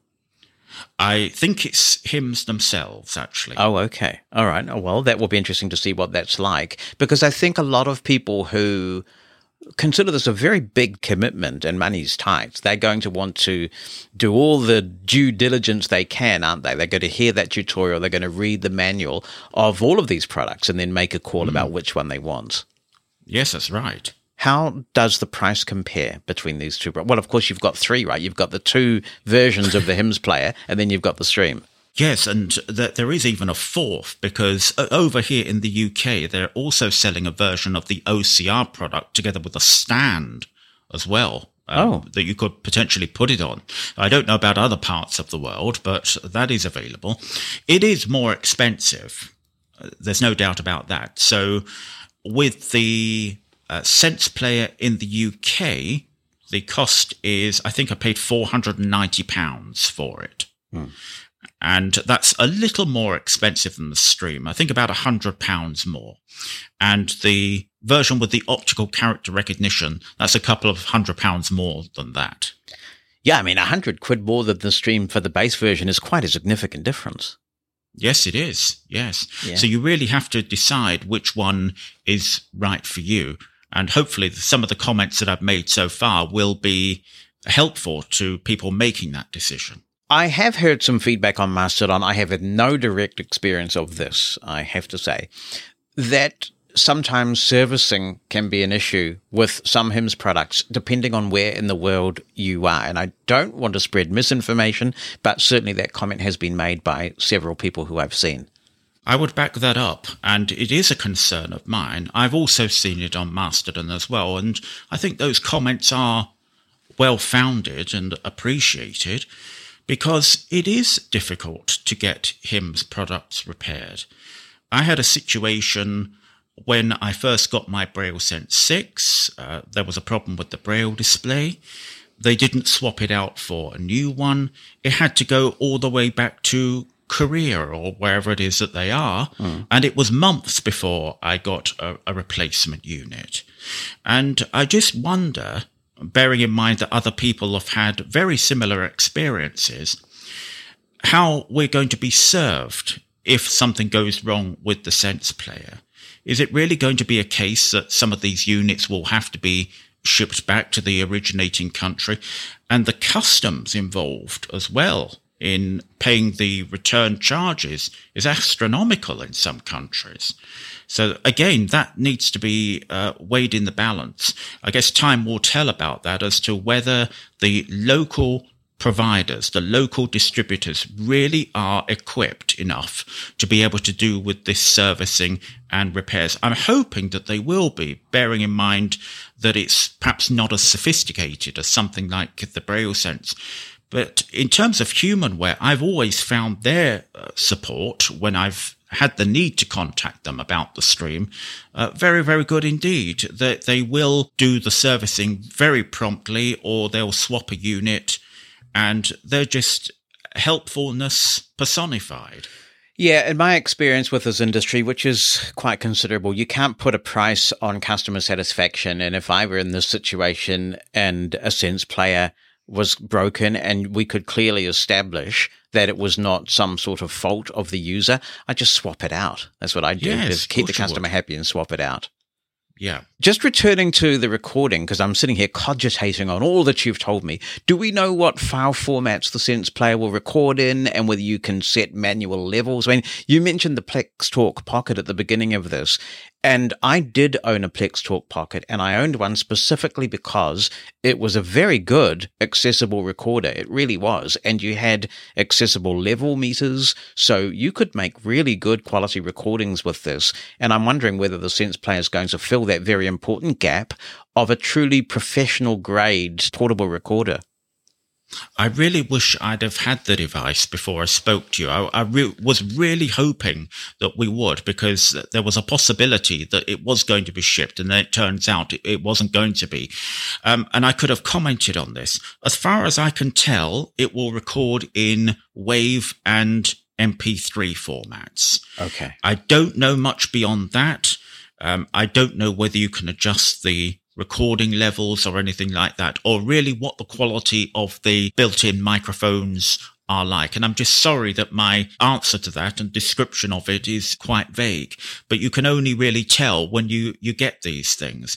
I don't think it will be a replacement for the Plex Talk Pocket, because that really was a dedicated Daisy player and recorder. They really spent a lot of time on making sure the recording capabilities were exactly what we needed. And that was true for the Plex Talk PTR2, which was another device that I had as well, which offered very similar functionality. I don't think it's in that league. It is a pity. They were fantastic, and you could make fully marked up Daisy books with that thing. Oh, yes, you could. And it had a program to go with it. So you could either do it on the device itself, and it had a very lovely interface, but also you could install this Windows application on your computer, and that would allow you to create audio Daisy books as well. It was fantastic in every way.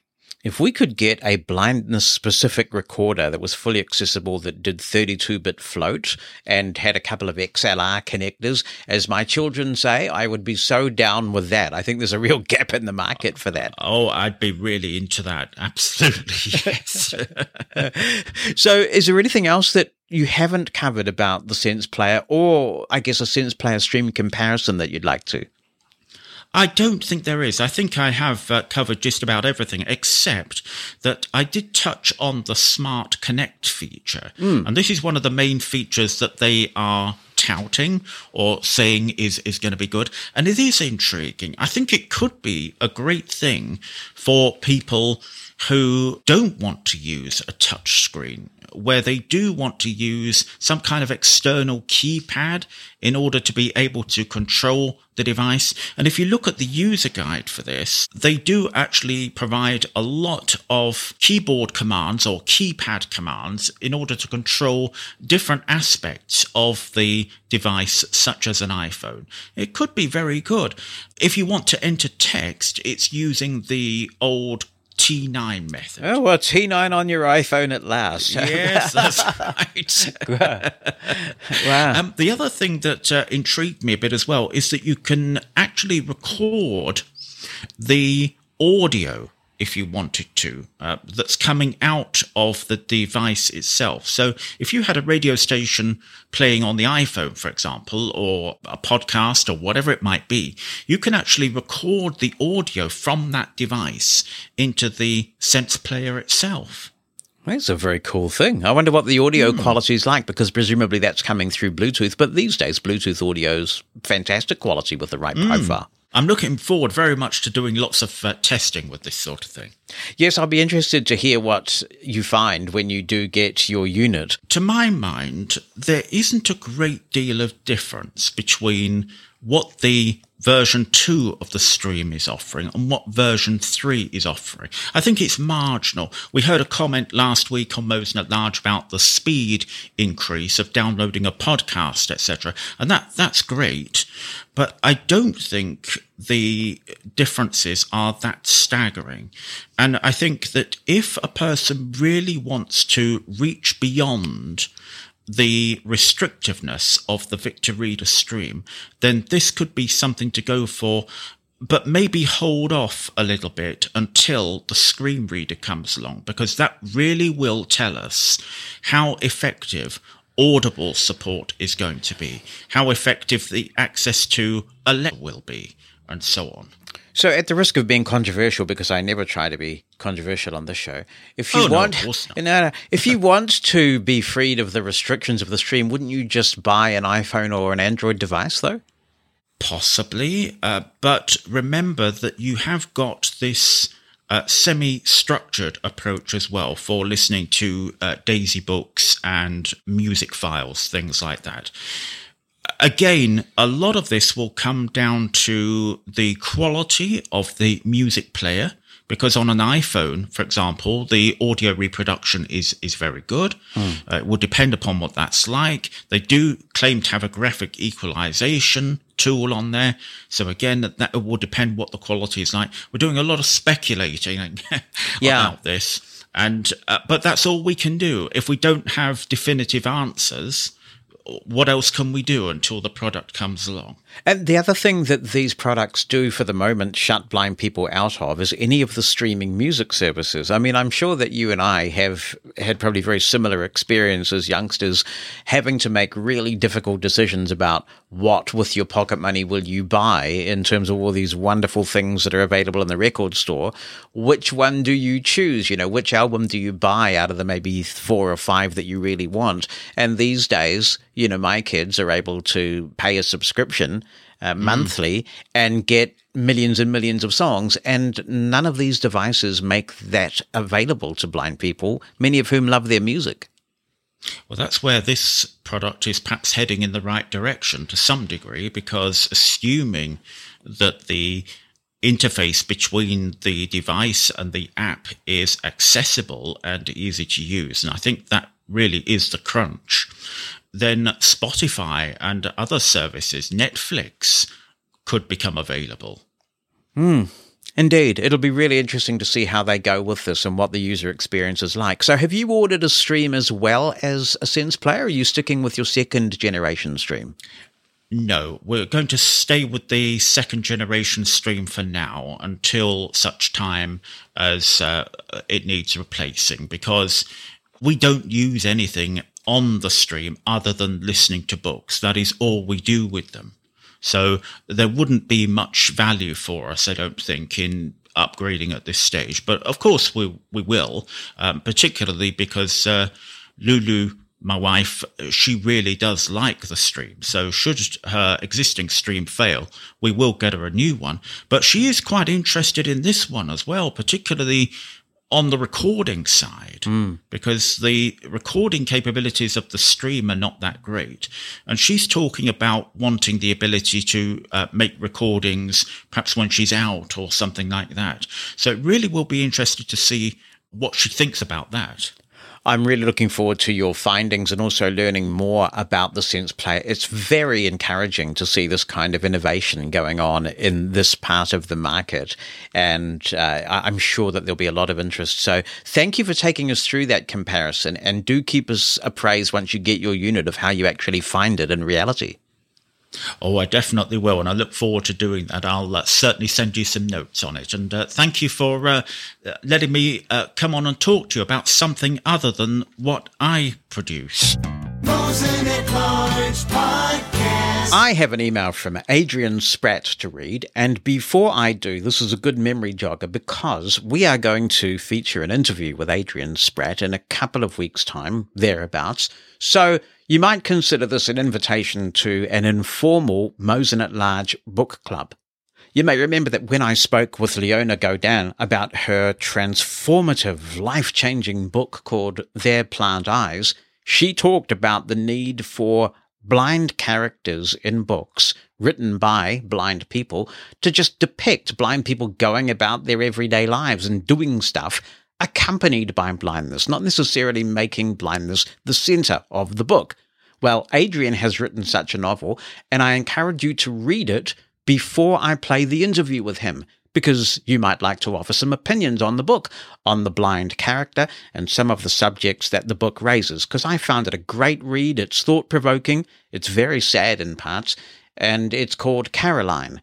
And it is available through some of the book repositories, so do check it out, Caroline by Adrian Spratt, and we will be talking about that at length in a future episode not too far away. But Adrian and I have different views on this whole ableist language question, and he writes in, and he says, "Hi, Jonathan, I've just read the transcript of episode 216. The way you handled your objection to New Zealand broadcaster Tova O'Brien's blindly blasé illustrates how ableist language can be broached without implications of small-mindedness or bigotry. Perhaps where you and I might differ, if we do at all, and then only in discussion, could be characterized as legislative versus diplomatic. Suppose I was talking to someone who was hurt when I said crazy. Then suppose that person had spent time as a patient in a psychiatric hospital.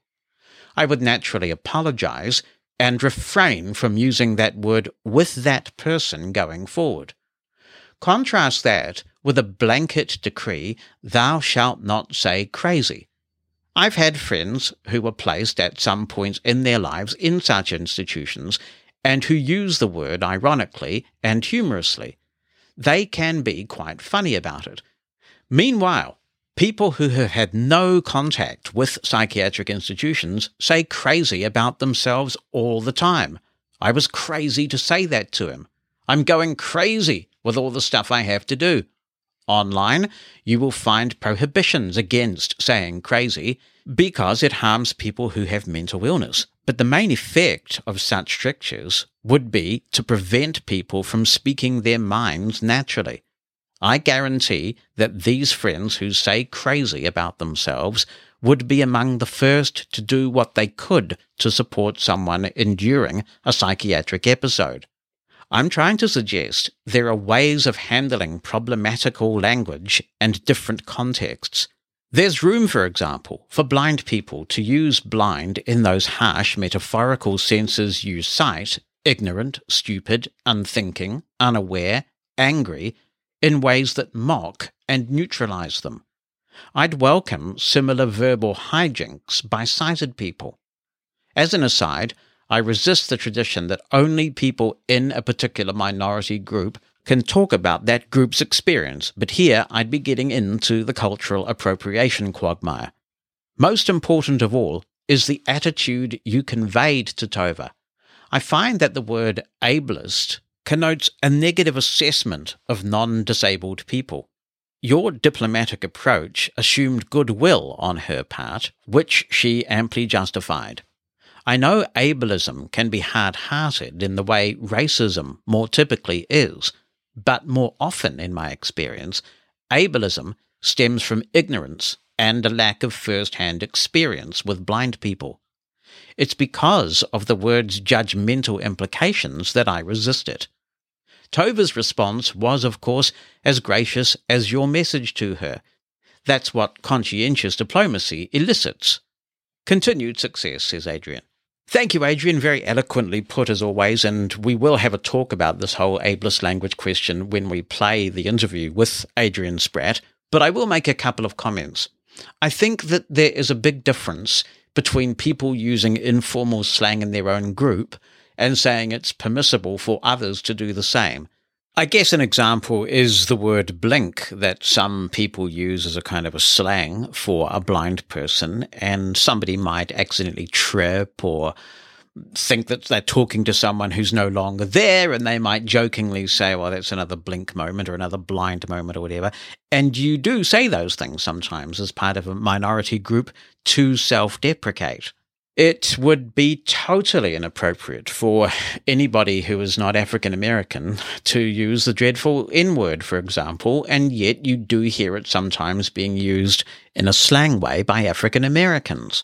It's up to them to determine the appropriateness or wisdom of that. It's not up to me to comment, but it certainly would not be appropriate for me to use that word under any circumstances. I think that we have to also acknowledge that language is often used by a majority to keep a minority in its place. For centuries, blind people were not educated. We were impoverished. Many of us still are.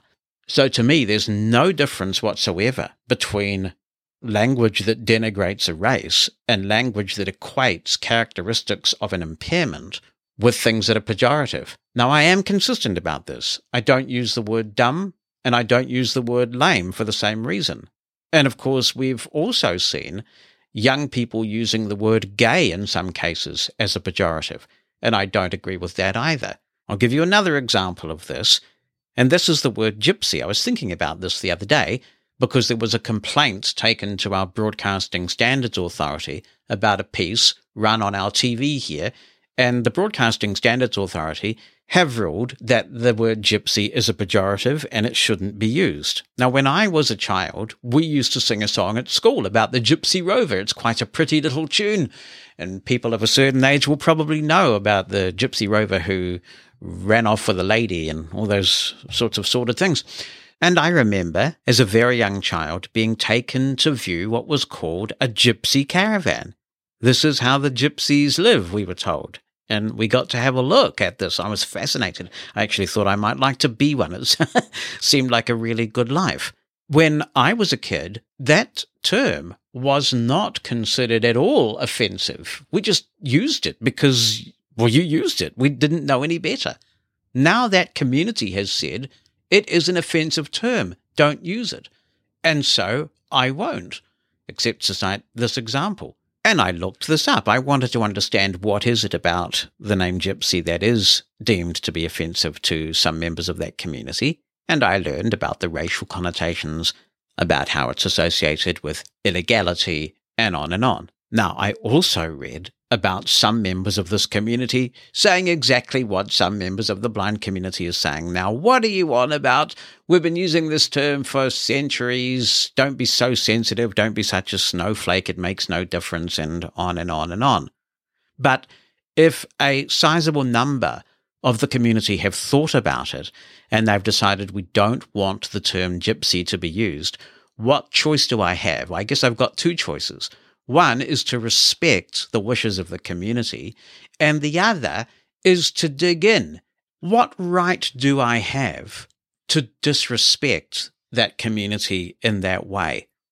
Why is my desire to use the words I've always used somehow superior to, or should be given more weight than, an emerging view in the community? What harm does it actually do me to take that on board and modify my words accordingly? None at all. By contrast, the benefit to the community in question of not having a word that has all sorts of painful connotations is immense. I mean, if you look at this from a purely utilitarian perspective, respecting the wishes of the community in question is the right outcome. It's the decent outcome. While I'm on this, Eskimo is another one. I mean, most people listen to the Christmas song, Chestnuts Roasting, folks dressed up like Eskimos. I grew up with that term. It never occurred to me for a second that it was offensive. And so, Adrian, this is where I agree with you. Ableist language doesn't necessarily have to be uttered with an intention to offend. It can be done out of ignorance. And so, the Eskimo thing, I don't use that term anymore either, because there is a growing feeling that that term is not appropriate. So I do like to give people the benefit of the doubt, like I demonstrated when I wrote to Tova O'Brien, and it was a great exchange, and it gave me hope for the human race, it did. But there comes a point, right, where after something is pointed out, if someone says, well, I'm going to do what I want anyway because it suits me, then the ableist language or the racist language or whatever the language is turns from ignorance, which is forgivable after education, to a deliberate choice to be prejudiced. But there does and there will come a point when, as the old adage goes, even ignorance is no excuse. And I think with race, we're getting there. With disability, we've got a long, long way to go. But you may have heard about an incident late last year. It was after King Charles came to the throne, and it was a charity event. I'm pretty sure it was at Buckingham Palace. It was certainly a royal event, and chief executives of various charities were invited to this event. And there was a senior lady in waiting, circulating, making conversation, and she was talking with a chief executive of a charity who was black. She was born in the United Kingdom, and the lady in waiting said, "Where are you from?" And quite understandably, the chief executive said the organization she was from. And the lady in waiting replied, "No, where are you actually from?" And this went on. And it turned out that what this woman was trying to get to was, what country were your ancestors from? Somehow, even though the chief executive, in a pretty embarrassing situation, was trying to point out, I was born here in the UK, the lady in waiting would not let up until finally, out of exasperation, the chief executive mentioned the country that her parents had come from. And then, giving a satisfied, yes, that's where you're from, the lady in waiting was happy. There were significant consequences of this. I admire the chief executive who actually made this public. She was not prepared to be subjected to that humiliation without there being consequences. I understand there were. I understand that that lady in waiting may have lost her job as a result of that incident, and that's an appropriate response from Buckingham Palace. The point I'm making is that a very small group of people have had a lot of control of the public discourse, of the narrative, and that is changing. It's democratizing. And with that change, linguistic change is an inevitable consequence. Jonathan Mosen at Large Podcast. This email reads, "Hello, Jonathan and Mosen at Larges. Thomas Solik from Ohio here. I believe the Mosen at Large podcast just keeps getting better and better." Oh, that's groovy. Yeah. Jonathan, it always brightens my winter when you start back up from your well-deserved summer break. Congrats on your new grandchild. Thank you so much. Hard to believe she's 2 months old already. Wondering, says Thomas, if any listeners use CRM, Customer Relationship Management Software, or apps. The most popular ones in the United States seem to be HubSpot, Zoho, and Salesforce. I recently experienced a blatant refusal from HubSpot CRM to take on our company as a client due to their unwillingness to refine their accessibility practices, which are non-existent. If any of you have had a favorable accessibility journey with a particular CRM software, your input can truly benefit our community. CRM is the general term to describe an app or software used to organize and follow up with customers in sales and service/support. Inaccessibility of such a mainstream CRM as HubSpot could cost a well-qualified blind user a job offer if an organization operates in the popular ecosystem.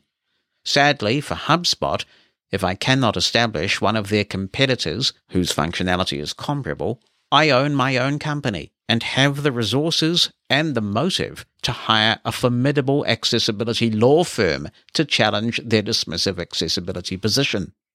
In that event, I'd also need a good recommendation in that regard. The HubSpot company actually wrote me an email and said they would not be the right fit for us as they have no formal accessibility roadmap or any plans in that regard.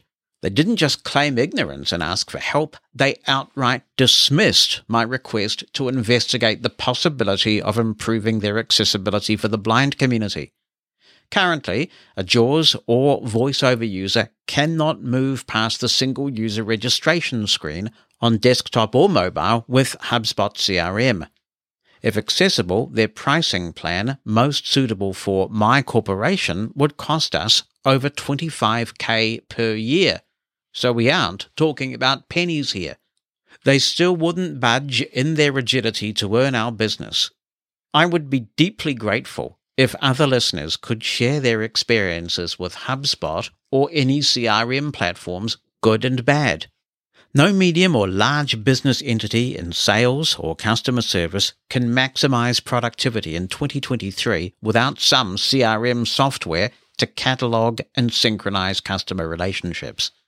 I believe proficiency in a CRM infrastructure is critical to blind employees in any sales or customer service role. Looking forward to your feedback, concludes Thomas. Well, thank you for writing in, Thomas, and based on that email, my feedback is that's a despicable position for HubSpot to be taking. And even if you do find something else that meets your needs, I hope you can take them on for the good of the community. I would think that you will have much better experience with Salesforce. I understand that there's quite a team of blind people working for Salesforce, and in the organization where I work, we actually put a custom-designed Salesforce implementation together. So it's not a turnkey out-of-the-box thing. We did hire contractors and spent a long time on a Salesforce implementation that meets our particular use case, and it's super accessible. I mean, it's very accessible. But my understanding is that Salesforce are very aware of accessibility, that it's a pretty accessible experience out of the box. So if anyone can comment for Thomas on CRM technology, he's right. It's an absolutely integral part of customer relationship management in this day and age. I'd love to get a conversation going about this. 86460-MOSEN if you want to be in touch on the phone in the US, 864-606-6736. You can attach an audio clip or write an email down and send it to jonathan@mushroomfm.com. An email from Peter in Melbourne, Australia, who is not happy. Not happy. He says, I am extremely disappointed with the lack of help and how extremely hard it is to get anyone in Zoom to help or even respond to a problem. The layers of difficulty put in front of anyone with a vision disability to get help or even ask a question is mind-boggling. When we consider that Zoom was our lifeline during the pandemic and every opportunity was created to make this platform fully accessible, eventually I gave up and went to Vision Australia Help Desk, hoping me raising this matter can get some positive responses from Zoom if others have experienced similar frustrations.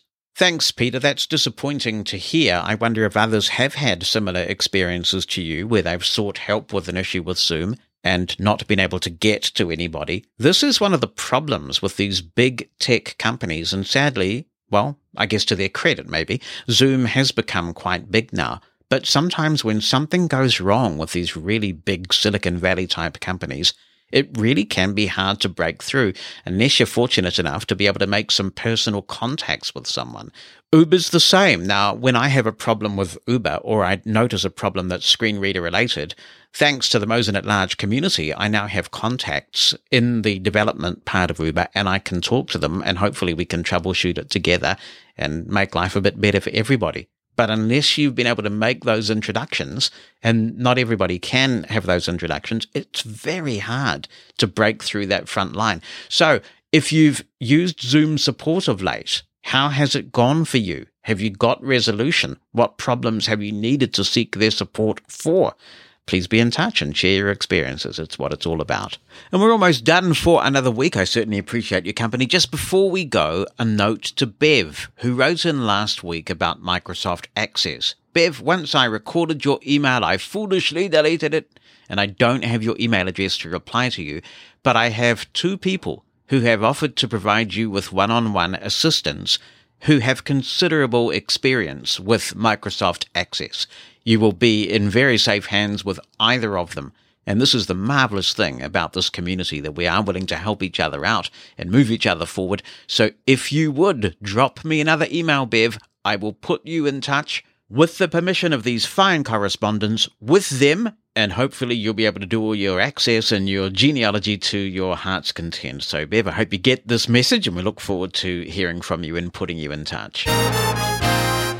I love to hear from you, so if you have any comments you want to contribute to the show, drop me an email written down or with an audio attachment to Jonathan, JONATHAN @mushroomfm.com. If you'd rather call in, use the listener line number in the United States, 864-606-6736.